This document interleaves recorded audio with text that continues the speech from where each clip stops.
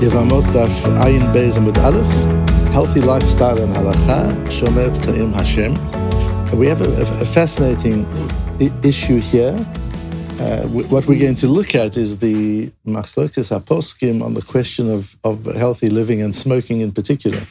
But the more important to me is their approach and how they come at it and understanding that more than the actual issue. On the question of smoking, for example, and linked to that questions of healthy lifestyles, there are hundreds and hundreds of tshuvas and psakim, and one can go crazy listing all the ones who say yes and all the ones who say no. But that, as you know already, is not the way we learn. We try and get to the essence of the pillars of psakim al Masorah and understand the principles. And you don't need to go to 25 different poskim to understand the principles. You go to the ones who deal with it in the most foundational way. And in this case, it's the Chofetz Chaim, not in the Mishnah Berurah as a matter of interest, and Rav Moshe Feinstein are the two that we'll deal with. As you can imagine, if since they disagree with each other, Rav Moshe Feinstein, I'm not going to say allows smoking, but certainly says it isn't an issur. And the Chofetz Chaim says it's a serious issur. So where does that come from? Where do they get it from? And a lot of it revolves around our Gemara and the posuk in Tehillim, which we say in Hallel, Shomer P'ta'im Hashem Dalo Tivili Yoshia. Hashem guards, he protects the P'ta'im. And we'll define exactly what P'ta'im are, but the simple translation is simple people. People who don't understand the implications of what they're doing. When a person in all innocence is doing something without understanding the full implications, he has a protection from Hashem. Our Gemara goes into the question of why the Bnei Yisrael didn't do Bris Milah for the 40 years in the desert other than the very first year. The very first year they did Bris Milah, they had a proper Korban Pesach, and thereafter they didn't do proper Korban Pesach anymore because they didn't do Bris Milah all the time that they were in the desert. Two views are given at the bottom of the previous Amud. The one is Chulsha De'urcha, traveling through the desert. It's not a clever thing to do a Bris Milah. And the other is Delon Nashiv Lehu Ruach Tzvenis. A north wind didn't blow during those 40 years, other than for a few moments in the middle of the night when it always blows. And the north wind is very important to create the climatic conditions that are healthy. And if they're going to be doing these bris milahs in the desert, the atmosphere needs to be clear, and you need a north wind for that. And there wasn't a north wind. We have a brisa that says during that entire 40 years there wasn't a north wind blowing. Why not? Why wasn't there north wind? So two reasons given in the Gemara. The one is Nezufim Havu, the Jewish people were rejected, says Rashi, because of the Maaseh HaEgel. After the golden calf, they were rejected, so Hashem didn't bring a north wind. And the other view is Delo Nivdor Anane Kavod. The north wind would have messed with the clouds of glory, with the Anane Kavod. So Hashem doesn't bring a north wind. Amar Rav Papa Hilkach Yom De'iva v'Yom Deshuta lo mahalinan bei v'lo mesucher bei. One should be careful about doing surgery, certainly in those times where it was done in open spaces and open areas, not to do surgery and of bris milah and to let blood and so on days that are very cloudy or days that are very hot when there's a chamsin blowing, that one has to be careful of that. However, adds the Gemara, and this is going to be important to go into in a few minutes, v'ha'idna dedashu barabim, but nowadays that nobody takes notice of it, shomer p'ta'im Hashem, you don't have to worry, Hashem takes care of p'ta'im. We'll have to look at what that means.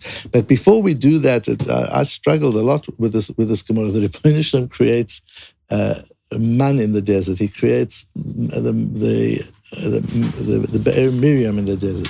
He creates the Ananei Kavod that took care of, ironed their clothes for them. Everything is taken care of. He couldn't take care of the weather. And for 40 years, they don't do a bris milah. It's surely that's it's taking care of all their physical needs, and he leaves them without a bris milah for 40 years because of the weather conditions. The Rebbeinu Shalom wasn't prepared to fix the weather for Bnei Yisrael. It kind of doesn't really make sense.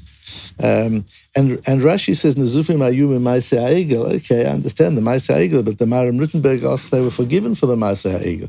So the Maharam Rutenberg says that the reason is because of the Miraglim. That Hashem withheld that north wind, resulting in that they couldn't keep Pesach properly for 40 years. And that was as a result of the Miraglim. And the Maharam Rutenberg brings a Sifri where it says that the B'Gnutan Shel Yisrael HaKatuv Medaber, when it says that for 40 years they didn't do a Korban Pesach, that's blaming them. It's not just making a statement of fact, it's blaming them. And asks the Maharam Rutenberg, why is it blaming them? What did they do? What could they have done about the weather? Weren't they anusim? They couldn't do a bris milah, and we know that the onus is Rahman Pasra. V'yesh lomar dezeu gnutan she'al yedei gramatam shechat'u lo nashva lahem ruach tzfonit sheyuchli lamu.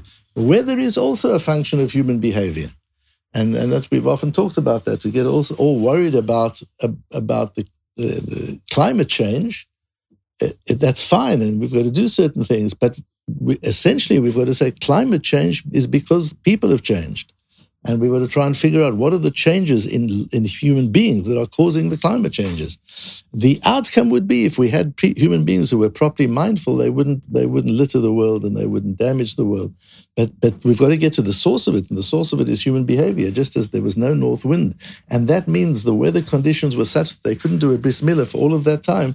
That's because of the Chet HaMeraglim. And you see here the different approaches of Rashi and the Maharam Rutenberg. Rashi, you remember from the first Medrash, holds that even a person who can't do a bris milah because the brothers of the baby have died, and therefore from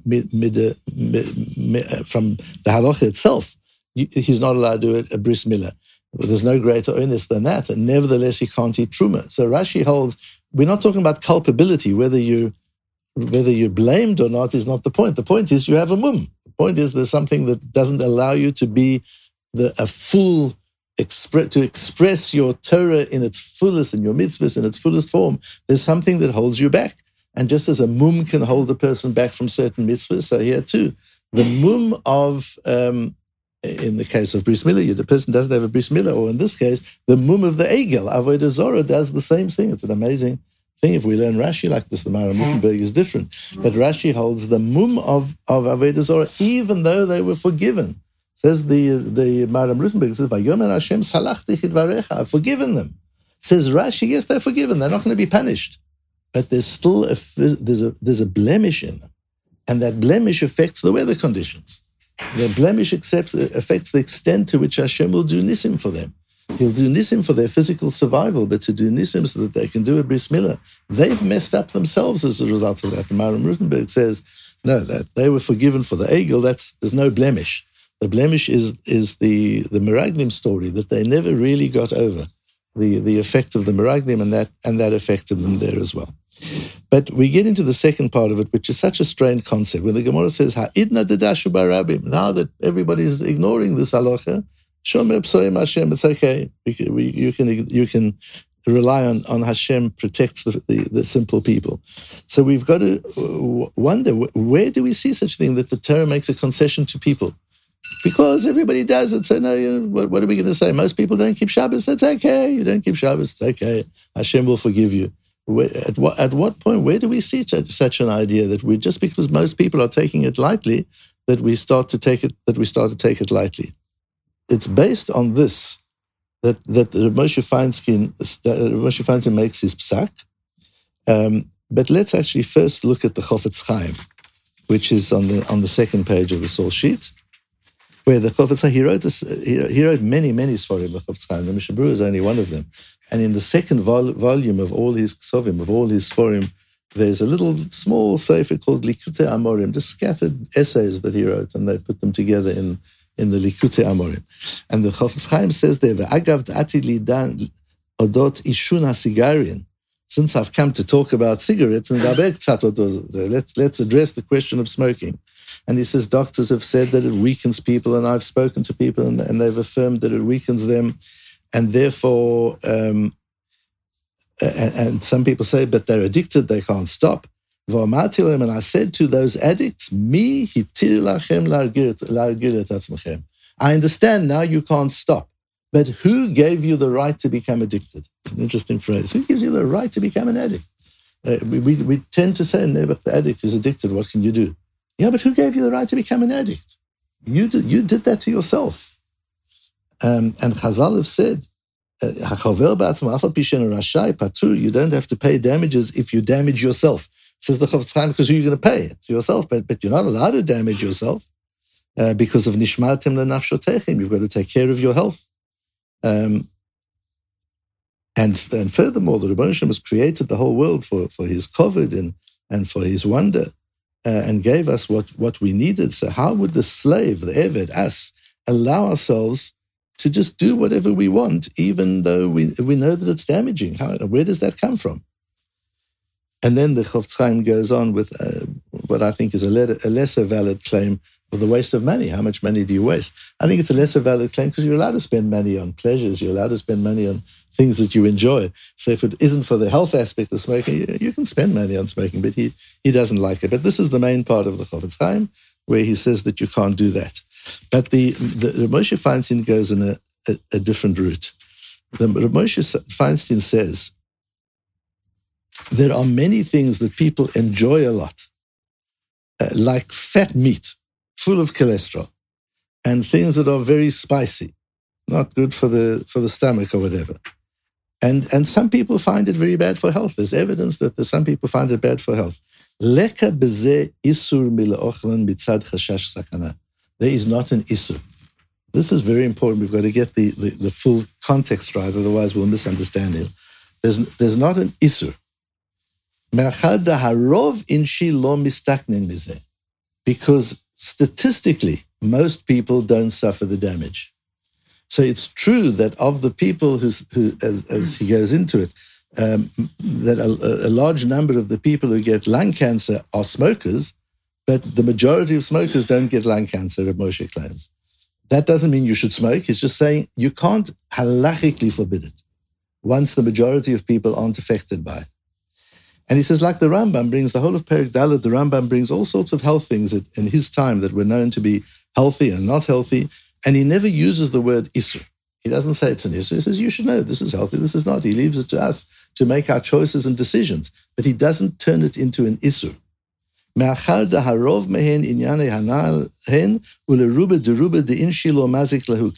people aren't affected by that. And you always hear these people who live to 101 and they say they smoked and they drank and they ate meat and all these things. Says the Rambam, there's not a statistical correlation. We know it's damaging and one shouldn't do it, but to make it an isur, you need more than that. And then he says also, there are many people, there are lots of people who can't live a healthy lifestyle. They're busy with parnasa. They can't go to the gym every day. They can't eat the way they're running around the world. They've got to eat whatever they can get. Health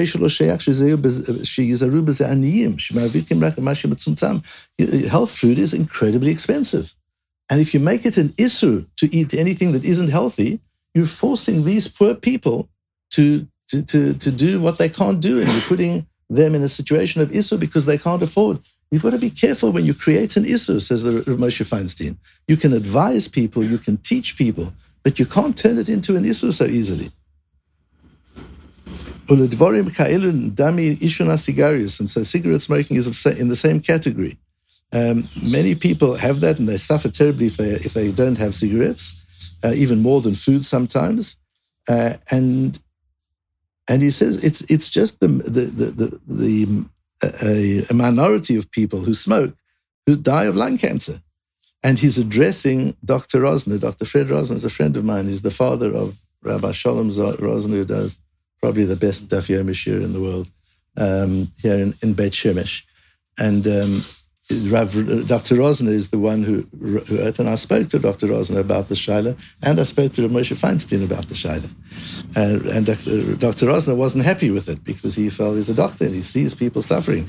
And Moshe says to Dr. Rosner, even though you've seen a whole lot of people and you're aware of it, that's because you're a doctor and you hang around in hospitals. So of course you're going to see a lot of it. But if you hang around in the streets of Europe or Tel Aviv, you'll see lots of people smoking and they're living fine. But if you go to the hospitals, you'll see a lot of people with lung cancer and you'll Ask them whether they smoke. They'll say yes, and you'll see the correlation. But that can't turn it into an isur. It can turn it into the right thing to do, but it can't become an isur.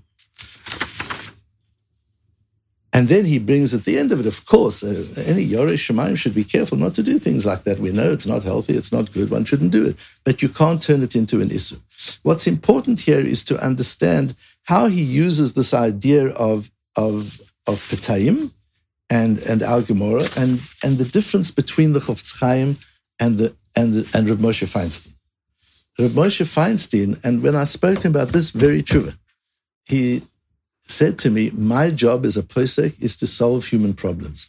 It's not to state the halacha. If you want the halacha, go to the Shulchan Aruch. The only reason somebody comes to a posek is because there's a human problem. Somebody's suffering. There are addicts. I can't turn this into an isur for an addict if there's any way not to do that.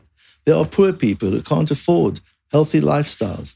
There are people who used to smoke in the old, not such old days. There are Gedolei Yisrael who used to smoke. I can't say that all these Gedolei Yisrael were doing terrible isurim at the time. I've got to find solutions. And he uses our Gemara as the basis for his solution. What is the basis for his solution? What is a petty? A petty, the Malbim here, the Vilna Gaon says the same. A petty is not just a simple person. A petty is somebody easily persuaded by the masses. That's who a petty is. A petty from pitui, mefateh. A person who's easily persuaded by the masses. He can't, it's different from a chacham einav berosho. A chacham knows his eyes are in his head, the Reishis Chochmah says, and therefore realizes you've got to use your brain to see, not just your eyes. What your eyes can see is just superficial. Unless you interpret what you're seeing can be misleading. That's a chacham. But a petty just sees, and he looks around, and everybody's smoking, and he's smoking as well. So Hashem has mercy on such people. He understands it's human weakness. And when the majority are going in a certain route, and you've got individuals, Peta'im, who are naturally affected by the majority, they're affected by trends. Do you know such people who are affected by trends? They follow fashions, they follow the opinions of the commentators, they say what they hear, they believe what they're told. Those people are P'tayim, they're not Hamim, and Hashem has special protection for them. If they're doing it in the best of good intention, they see other people doing it and it seems okay, they have P'tayim. And that's what Moshe Feinstein uses as the basis. And we talked last night in the Shir, Paul, we talked about the fact of what it is for a Rov to paskin, a Rov who has responsibility. And the Moshe Feinstein has responsibility, feels the responsibility of what would happen if he made this an Isur.